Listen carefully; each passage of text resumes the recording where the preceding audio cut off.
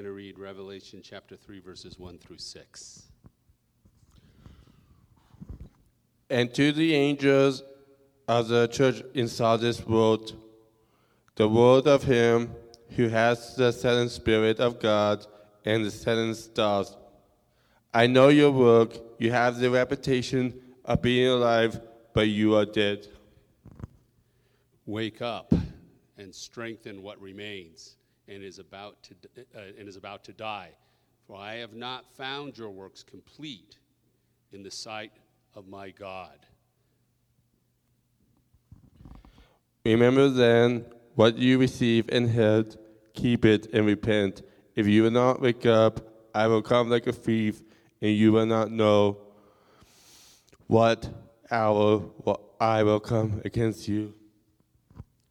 Yet you have still a few names in Sardis, people who have not soiled their garments, and they will walk with me in white, for they are worthy. The one who conquers will be clothed thus in white garments, and I will never blot his name out of the book of life. I will confess his name before my Father and before his angels. He who has an ear, let him hear what the Spirit says to the churches. Father, I pray that we would use our ears that you've given us to hear from you today. We ask it in Christ's name. Amen.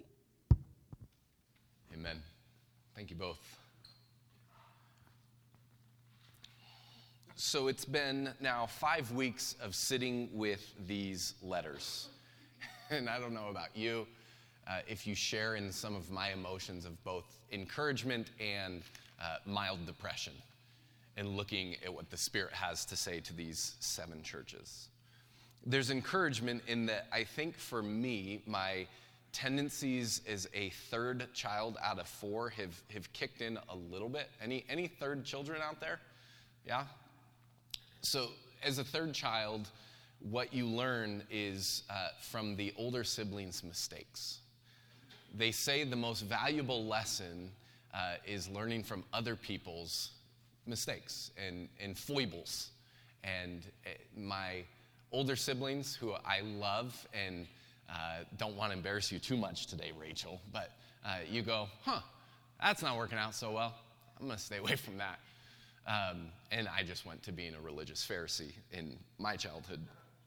But those tendencies can kick in that you look at these other churches and see some of their failures, some of the challenge that Jesus presses against them, and they can be helpful and corrective for us to not repeat some of the same mistakes. But depressing, in that both then and now, as we see the church of God, you see that it is full of broken people. The church of God and the people of God often are wayward. And the hymn just keeps going in my head. Prone to wander, Lord, I feel it. Prone to leave the God I love.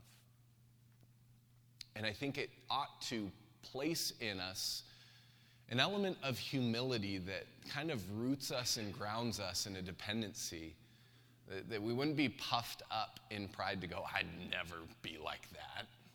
I'd never do that. Because as soon as we say that, we become that. And so I hope that these letters are both encouraging, but also sobering. If you want more encouragement, come next week, because it's the Church of Philadelphia, and it's just only always good things there. So go Eagles. Yeah, there you go. That was perfect timing, Linda. Great. Maybe it's a sign. To the church in Kansas City, right. I see your ankle, Patrick Mahomes. Anyways, Sardis. This is a church that had a reputation of life, but they, according to Jesus, are dead. And so I hope today we see that Jesus is still working and speaking and inviting and promising, and we would see this church in the first century, and that might form us and protect us to live well in the world today. In chapter 3, verse 1, we're introduced to this church from Jesus, who, again, if you haven't been with us these weeks, there's a little bit of a formula that follows every single week. We get a glimpse into who Jesus is and his character, and this image continues to be filled out through these letters as he identifies himself, his nature, what he's like, how he rolls. Every church gets an evaluation of what Jesus sees and hears and how he is relating to them. And then in every single church, we get a promise. So first, here with Jesus, we see that he is the one who has the 7 spirits of God and the 7 stars, showing a couple themes that have been sprinkled throughout these letters. Back in Revelation chapter 1, in this glorious introduction of the glorified and exalted Son of God, you get all of this imagery that is borrowed throughout the different Old Testament books of the Bible. And one that is repeated here is this kind of Trinitarian image of the Father, Son, and Spirit working together in harmony. The Holy Spirit that filled and empowered Jesus himself is shown here with the number 7, meaning complete. Anytime you see the number 7 in the Bible, it's marking completeness. So Jesus having the 7 spirits means that he is full of the Spirit of God. And he possesses the 7 stars, which again from chapter 1 is meant to signify the angels. And this Jesus is speaking into and helping the church, that he is full of the Spirit of God and has authority over the angels of God that are meant to help the church of God where they find themselves.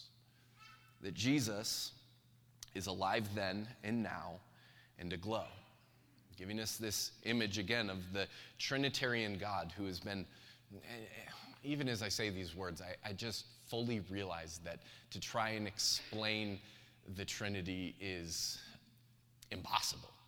But there's this old quote, I think it's from Augustine, that if you deny the Trinity, you lose your soul, but if you try to fully explain the Trinity, you lose your mind, right? And so God, we see the pre-existing, all-consuming, never-ending one. He's active and present in his church then and today. And it's helpful for me to remember this because often I can just hold God as an idea, as a concept, as kind of a little bit of a genie in the bottle or spirit in the sky. Life has a tendency to cloud out who God is in the reality of his presence in our everyday lives. There's a little old book by J.B. Phillips, Your God is Too Small. You can companion that with a book, I believe it's Mark Buchanan, Your God is Too Safe. And what we're brought to here is that God is 3 in 1, and in the Father, Son, and Spirit, he's inviting us to experience, to taste, to see, to live with him. And we see this in a few ways. First, God the Father is revealed in the world. Psalm 19, 1 through 2 says that the heavens declare the glory of God and the sky above proclaims his handiwork. Day to day pours out speech, and night to night reveals knowledge. Psalm 19 is such a beautiful psalm that talks about the world of God and the word of God and how God is revealed through both. And we see that in this world, God is revealing himself. You see that theme picked up in Romans chapter 1 by Paul. Another one that speaks about the fullness of God seen in creation in the world is Psalm 24, where it says, the earth is the Lord and the fullness thereof, the world and those who dwell therein. For he has founded it upon the seas and established it upon the rivers. That God the Father is revealing himself in the world, in the created order. Some call it nature, others creation. Just this is, to put a hymn to it, my Father's world. God the Father is revealed. God is also revealed in his word that's given. We have found ourselves coming back again and again to Hebrews chapter 4, where there's this encouragement beginning in verse 11 for God's people to enter into rest and allow God's word to do a work in their lives. It says, let us therefore strive to enter that rest, that no one may fall to the same sort of disobedience, speaking about the children of Israel who resisted. For the word of God is living and active. It's sharper than any two-edged sword. It's piercing to the division of soul and spirit, of joints and marrow, and discerning the thoughts and intentions of the heart. And no creature is hidden from his sight, but all are naked and exposed to the eyes to whom we must give an account. This theme has been seen throughout these letters and again and again and again, that the Word of God, it is very true, and in that truth it cuts. And the cut isn't in order to hurt, but it's in order to heal. Again, at this youth camp last week, I've said this so many times, I'm not cut out anymore to be a youth pastor. I don't know that I ever was cut out, but they needed somebody for the job back in the day. And this band is singing this song, and it's Holy Spirit, come rest on us. We want you here, we want you here. Sing that about 100 times, again and again and again and again and again. You see? And what I told those kids is that we often, as we say this, there's this desire we have for God's comfort from his Spirit. And yes, God's Spirit does comfort, but he also convicts. And you can know that the Holy Spirit is resting on you, not just because you have some warm, fuzzy feelings inside, though those are wonderful and great, but often with that comfort comes conviction of, hey, there's some sickness in your life that needs to be removed. It made my wife think about her work as a nurse. She works at Prescott Outpatient Surgery Center, and what she said is what that reminded her of is often when they get kids in to get their tonsils and adenoids removed, they go, oh, hey, little one, I know you're nervous about needles and going under the knife and all that, so here's a stuffed animal. Oh, yay. And we're going to knock you out and slice you up. But first, comfort before the cutting. And this is what God does in the life of his people. Yes, there's this amazing, deep, rich comfort that we have from him in the gospel, in this truth of rest and adoption and promise and all of that. But in his word, it also is meant to convict and slice out all of the things that would rob us of a right relationship with him, one another, and the world. 2 Timothy 3:16 and 17 says that all scripture has been given by inspiration of God. It's breathed out by God. It's profitable for teaching, for reproof, for correction, and training in righteousness. Why? That the man and woman, that word in the Greek is all gendered, of God may be complete, equipped for every good work. God gives us his word to work in our lives. So he's given us this world where he is revealed. He's given us his word where he's revealed. But then he gives us his Spirit to send out us as witnesses in the world, that God's witness comes through his people in the world. This is Acts chapter 1, verse 8, where he says, all authority on heaven and earth has been, oh, that's Matthew 28. I'm getting my verses mixed up. Acts 1:8, you will receive power when the Holy Spirit has come upon you, and you will be my witnesses in Jerusalem, Judea, Samaria, and to the ends of the earth. God is revealed in the world through witnesses. The Holy Spirit comes upon the people of God and empowers them for life, for preaching, for hospitality, for witness of God in the midst of the world. This is what Jesus says in the Beatitudes when he gives this beautiful dual image of God's people being salt and light. He says to his disciples then in Matthew chapter 5, verse 13, you are the salt of the earth, but if the salt has lost its taste, how shall its saltiness be restored? It's no longer good for anything but to be thrown out and trampled under people's feet.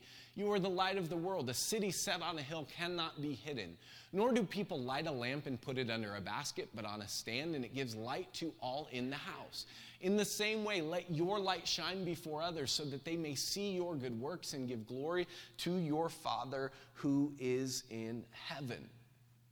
And this is what we see again and again in the book of Revelation, that the first century's church journey with Jesus was being met with increasing difficulty in the culture around them. The pressure was mounting with persecution and idolatry being the chief threats. So you have Jesus who came, who equipped these disciples. They go out, they preach the gospel, they plant churches, disciples are being made and spread, and then there's hostility that comes from the outside. And it's a dual threat. One was of persecution, that God's people were being put to the test and eventually murdered for their faith, of proclaiming a gospel other than the gospel according to Rome, and Caesar being Lord, and instead they were saying, no, Jesus is Lord. But then there's these threats of idolatry.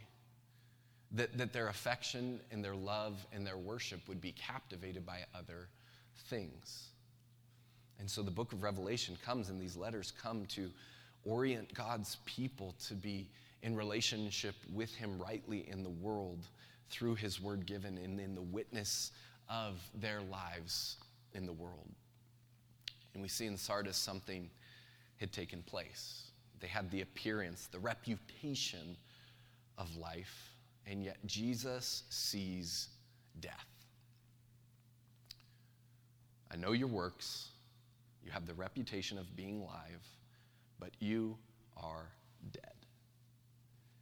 Now, if you've read the gospel accounts, what Jesus is never interested in is appearance.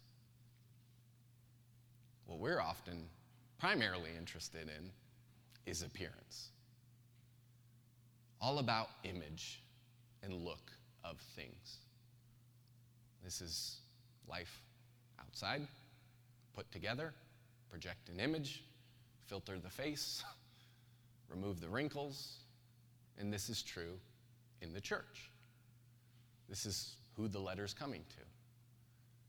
You have the appearance of being alive, but inside, you're dead. It doesn't seem as though Jesus is on the boat of fake it till you make it, especially when life with him and witness in the world is concerned.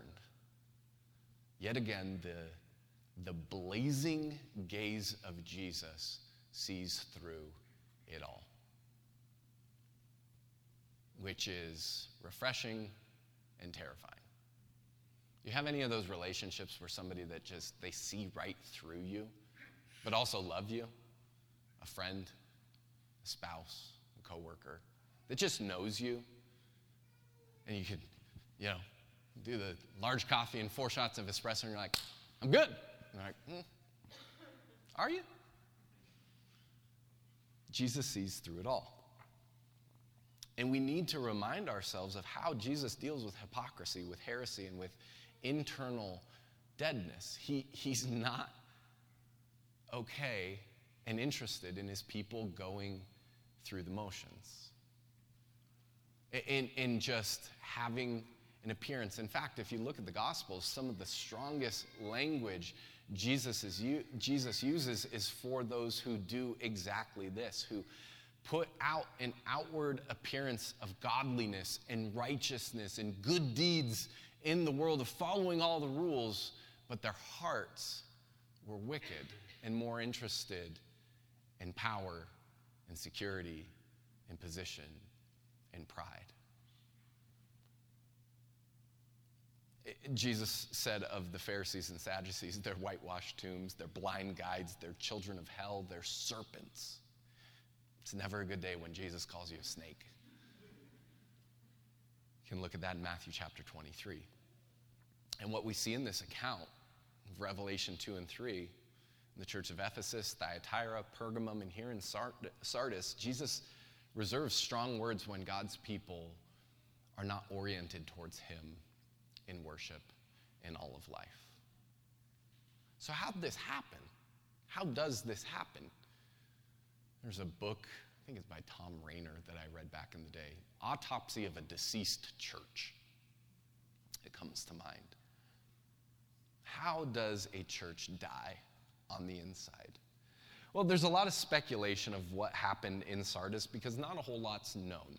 But what one of the main theories is that persecution in the world led to a capitulation with culture. That the mounting pressure from the outside caused their hearts and their minds and their lives to cool on the inside. Rather than dealing with the consequence of faithfulness to Jesus in the world, they decided to just go through the motions. And this has been the temptation all throughout history. I came across a particular tweet thread that I found helpful that kind of speaks to this of the different postures the church often takes throughout history. This is from a guy named David Cassidy. He says the temptations for the church are threefold. Either with the world and culture, we want to imitate, we want to dominate, or we want to isolate. First, imitate, that we have the tendency to accommodate or just sync with the culture. We're just like you. Not that the Mormon church is the true church, but you saw this advertisement campaign years ago. I'm a doctor, I'm a lawyer, I'm just like you, I'm a Mormon. Like, I think Joseph Smith would have something to say about that. That's another story for another time. But this is the temptation for the church, is to lose distinction in the midst of the world and become just like the world. We're just like you. We like to have a good time, and we're not so weird. And just, the word is syncretism, become like the world and lose distinction. The other, which I think in some ways we see today see all of these flavors in different places, is to dominate. You see that there's pressure in the world and there's ungodliness, and so we will war against the culture. There's a bit of a disturbing trend and rise in Christian nationalism today that wants to put kind of God and country together in an unholy matrimony in order to control the culture. Again, we've talked in times past about Christianity and politics and being in a healthy way active and participants in society in that way as we have that responsibility. But when those two are wed together for the sake of controlling the culture, the church has lost the plot. When the church sees the world as enemies to control rather than neighbors to love, we've lost the plot. Another is, don't like imitation, don't like domination, so let's just do some isolation. This is kind of the undercurrent of Christian subculture. And so we will have our own tribe and our own thing and our own music and our own books and our own entertainment, and everything will just be kind of in this tight-knit Christian subculture that is just completely removed from the world. We'll just develop a hermitage. And what David Cassidy proposes, and I think is biblical, is rather than imitate, dominate, and isolate, he says the way of Jesus is to incarnate. And he says this, incarnate, the body of Christ is sent on mission in the world, distinct in holiness, humble in service, with clarity in the truth and charity towards all. When I read that, I just went, that's it. And I think as you look throughout history, the church at its best has been this. We can, and I often do, and probably will by the end of this message, rail on the church for its failings throughout history. And there's a right way to critique the church. I don't always do it the right way. I can be harsh and cynical and all of that. I want to grow in that. But there's also, in the same breath, a need to celebrate the good that the church has perpetuated in the world. You know why slavery has been outlawed historically? Because of the church's witness in the midst of the world. Also capitulated, can talk about both. Universities, hospitals, all of it. Look through history and go, most of those things had seeds in the church that developed in the good of society. The church being a witness in the world for the good of all. And so rather than having an internal deadness that can come by wanting to be just like the world or wanting to control the world or wanting to completely remove ourselves from the world, what we see is that we're called to follow Jesus in the midst of, for the good of our neighbor. That's the call. To avoid faking, to avoid despondency, to avoid despair, or an overly optimistic, kind of cliched approach to it all. And so I was thinking through this week, and an image came to mind on a run that I had on, Wednesday. And so I called the Union Church graphics department and said, we can get a graphic for you all. That's me, if you didn't know. So very proud of this. I want to present to you a framework for incarnation and formation. All right? Here it is. Boom. That's nice, huh? It's pretty good. It's improving. I didn't use like the highlighter marker thing. So here's what I see, is that God the Father is revealed in the world. We talked about that. God the Son is revealed in the Word. And God's Spirit is empowering us to be witnesses. And what we have in this is God's people in the center of this Trinitarian love rooted and grounded there. And I think that each one of us, if you've been with us any amount of time, you know that I love to invent personality profile tests as well. And I was thinking on this run that most of us have a natural bent towards one or the other. Like some of you are very much connected in terms of you're like, I like being outside, I like creation, that's where I sense God. Others of you are maybe a little more cerebral and you're like, nah, I'm a Bible guy and I like being inside and I like my coffee and my quiet time, and so you lean kind of that way. And others of you are like, you know what, that's all good and fine, but we need to be active in the world, and so I want to be doing something, I want to be saying something, I want to be interacting with real people.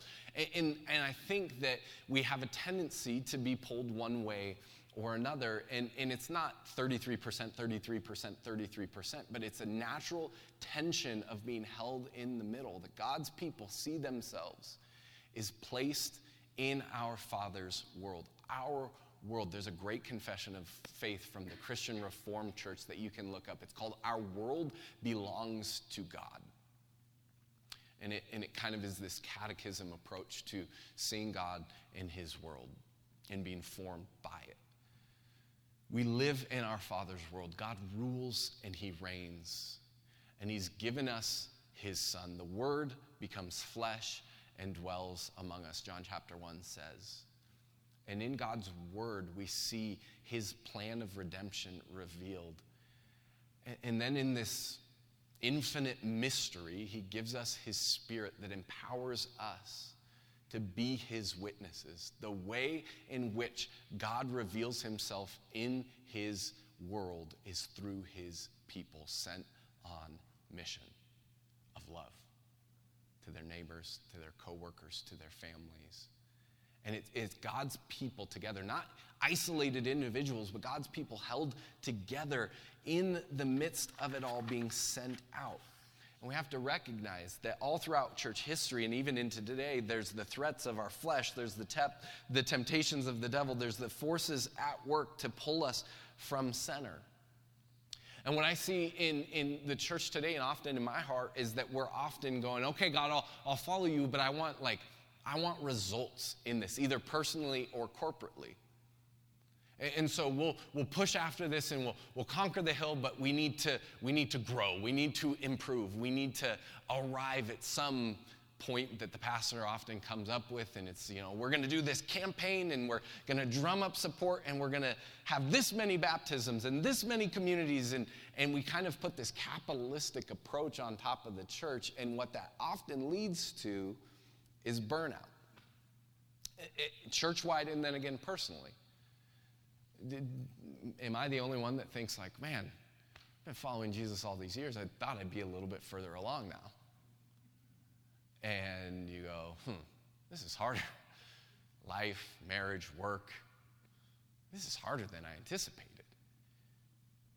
And rather than just resting and going at the pace of Jesus and having a patience and slowness in it all, we go, apathetic, or we get frustrated and try to drum up more in ourselves. And I know I'll wake up at 5:30 now, and I'm going to read more, and I'm going to do this, and it's just kind of exhausting when we put the metrics of the world on top of the life of faith.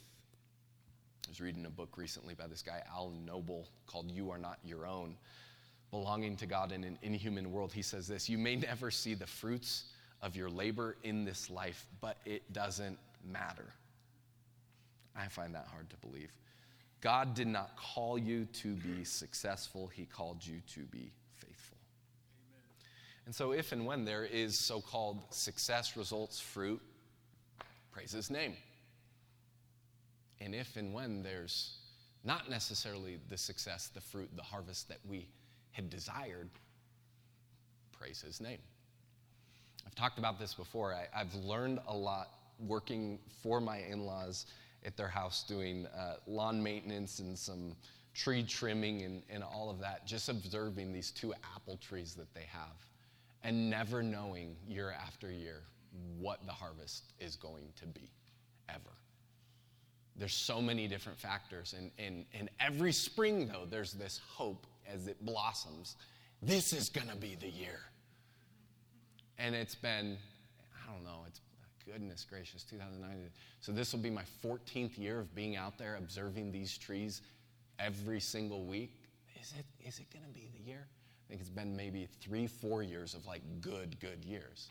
The rest you're like, yeah, just shovel these all into the back acre and let the birds eat them. We don't know. But not knowing doesn't change the fact of following him in all of life. Again, another quote from the same book by a French philosopher, Jacques Ellul. Did I say that right? Anybody know French? Did I say that right? Almost? You want me to try again and just, no. Okay, perfect. He says, our task is not to spend time pondering this success, but to obey our orders. And this is the word of Jesus in Revelation 3:3, where he says, remember then what you have received and heard. Keep it and repent. If you will not wake up, I will come like a thief, and you will not know at what hour I come against you. Jesus says, remember the gift that was given and heard.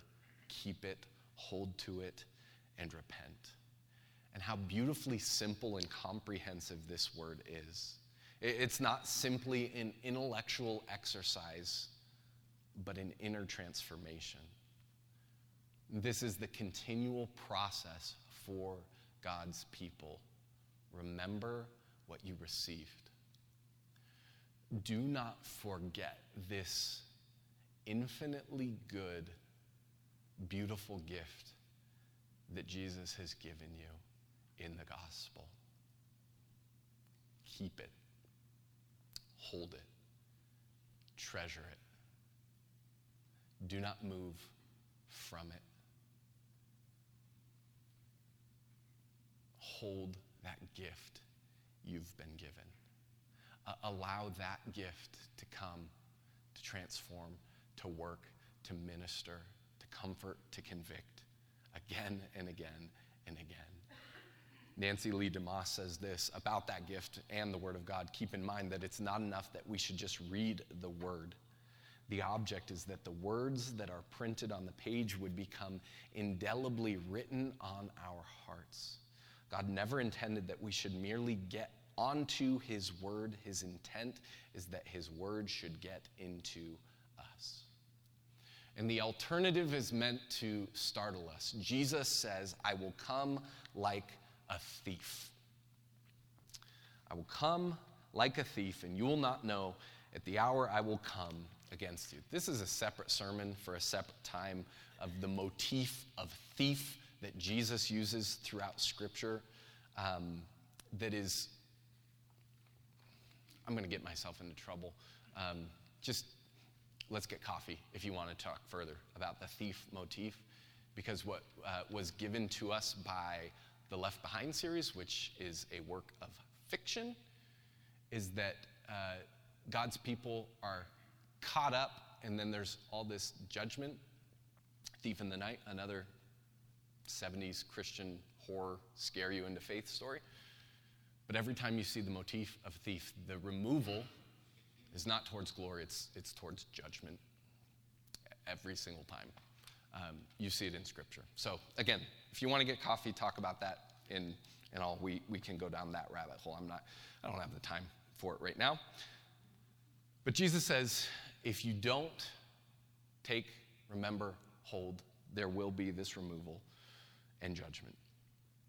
But, and this is what I have to remember, when Jesus is speaking, there's hope. The word to Sardis is similar to John 15's image of a vine and branches and the Father pruning. And the good news in Sardis is that there's still a remnant. Jesus is speaking to this people, and there's still a people there, that it's not always all bad. Jesus has the eyes to see this. And we often don't. He says, yet you still, this is verse 4, have a few names in Sardis, people who have not soiled their garments, and they will walk with me in white, for they are worthy. And this is what I was encouraged by this week, is that when there's a remnant, there's always room for revival.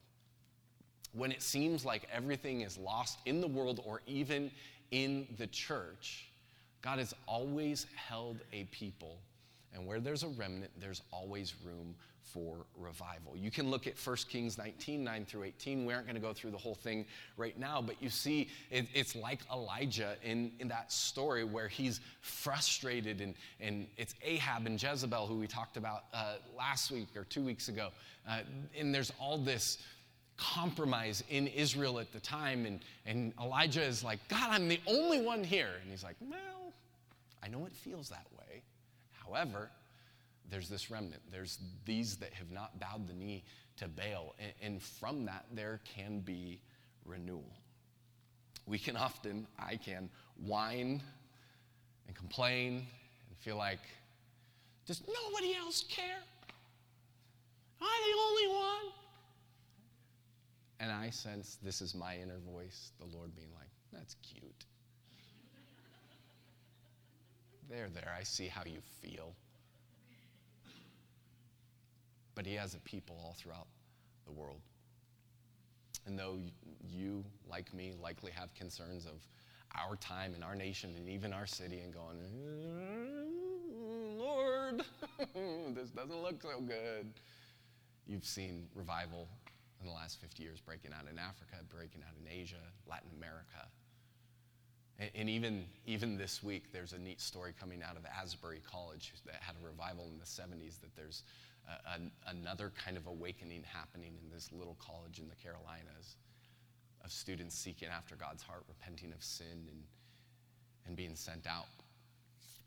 Where there's a remnant, there's always a hope for revival. And the question is, are we ready? Are we preparing? Are we praying? Are we situating ourselves in such a way that is not leaving the gift of the gospel, but holding to that and ready to allow that to shape our lives? And as it shapes our lives, there's a trickle effect into all of life. In that place, when we remember what we have received and heard, when we keep it, when we're living lives of repentance, there's this great promise that comes that we see in verse 5 and 6. The one who conquers will be clothed thus in white garments, and I will never blot his name out of the book of life. I will confess his name before my Father and before his angels. He who has an ear, let him hear what the Spirit says to the churches. There's multiple promises taking place. For those that hold to Jesus, there's covering. He will clothe you in white garments. He will keep you. He will not blot your name out of the book of life. He will confess your name before the Father and before his angels. And in that we have communion with him. And that future reality is true of the present. That God's people, in holding to Jesus, in faith and repentance, are covered. White as snow, though my sins were as scarlet, Lord, I know that I'm clean and forgiven. We're kept. He will not blot our names out of his book. He will confess our names before the Father and the angels. Don't you long to hear that well done? Well, until we hear it, we hold to the one who knows, who sees, who speaks, who invites, who empowers. And again, one day we'll be fully covered, fully kept. We will hear those words confessed. And what I want to place before you today as we close is, how might that future day inform this day? How might that future day of promise, where we come before God, where there's no more tears, there's no more pain, there's no more heartache, there's no more temptation for isolation, for domination, for imitation, when we're fully and finally with Jesus in that place of rest, how does that inform this day? I pray for us as God's people, it would help us to hold fast to his word and his truth, though temptations rage around us. That it would enable us and empower us to enjoy the good gifts of God's world that he's revealed and given us as we eat and drink and go out and breathe in the oxygen and enjoy the sunlight and all these good gifts, and that we wouldn't lose sight of the fact that he's empowered us in the lives that we live, in the words that we speak, to be his witnesses. That the good news of the gospel is traveling through us. Let's pray. So Jesus, we thank you for your world that you have placed us in. We thank you that the word you have given us is good news in Jesus, that it reveals your heart, and that you've empowered us with your Spirit to be your witnesses in this world. We confess today that we often lose sight. And we thank you, Jesus, that you know that. You are no stranger to the temptations that we face, but you took on flesh, resisted sin, and have gifted us with your Spirit to walk in this newness of life. And so would you, Jesus, help us to be rooted and grounded in your love. Where there is sin, where there is capitulation to the culture, where there is a lack of boldness in our witness, would you lead us in a path of repentance? Where we have just been simply going through the motions or pretending, where there's hypocrisy, God, would you reveal that and give us the courage to confess and come back to center, holding to the gift that you've given us and that we have received in Jesus. In his name we pray. Amen.